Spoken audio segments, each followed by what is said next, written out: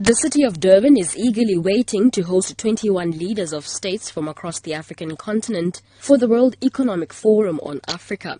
The three-day gathering consists of breakfast sessions and workshops that will provide a platform for entrepreneurs to share their experiences with international counterparts. The meeting is expected to contribute significantly to the province's economy. However, a local trader, Mantombi Ngobo, who has been selling her goods on Durban's beachfront for the last 10 years, has a different view. Ngobo says supporting their families has become difficult because the profit they derive from tourists during international events in Durban is not enough.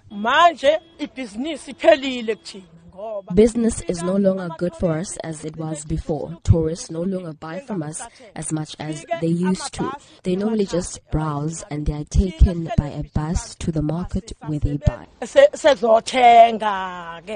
Meanwhile, KwaZulu-Natal MEC for Economic Development, Sihle Zikalala, believes the meeting will contribute significantly to the province's economy. This financial year, we will have at least 450 million, which is direct from business event, which will be the impact, total impact of 1 billion. And that is very key in growing the GDP of the province and creation of jobs. The continent is facing a mixed outlook for economic growth. This year's forecast is expected to be lower than the 5% average of the past decade. This is largely due to the drop in commodity prices and the economic slowdown in China.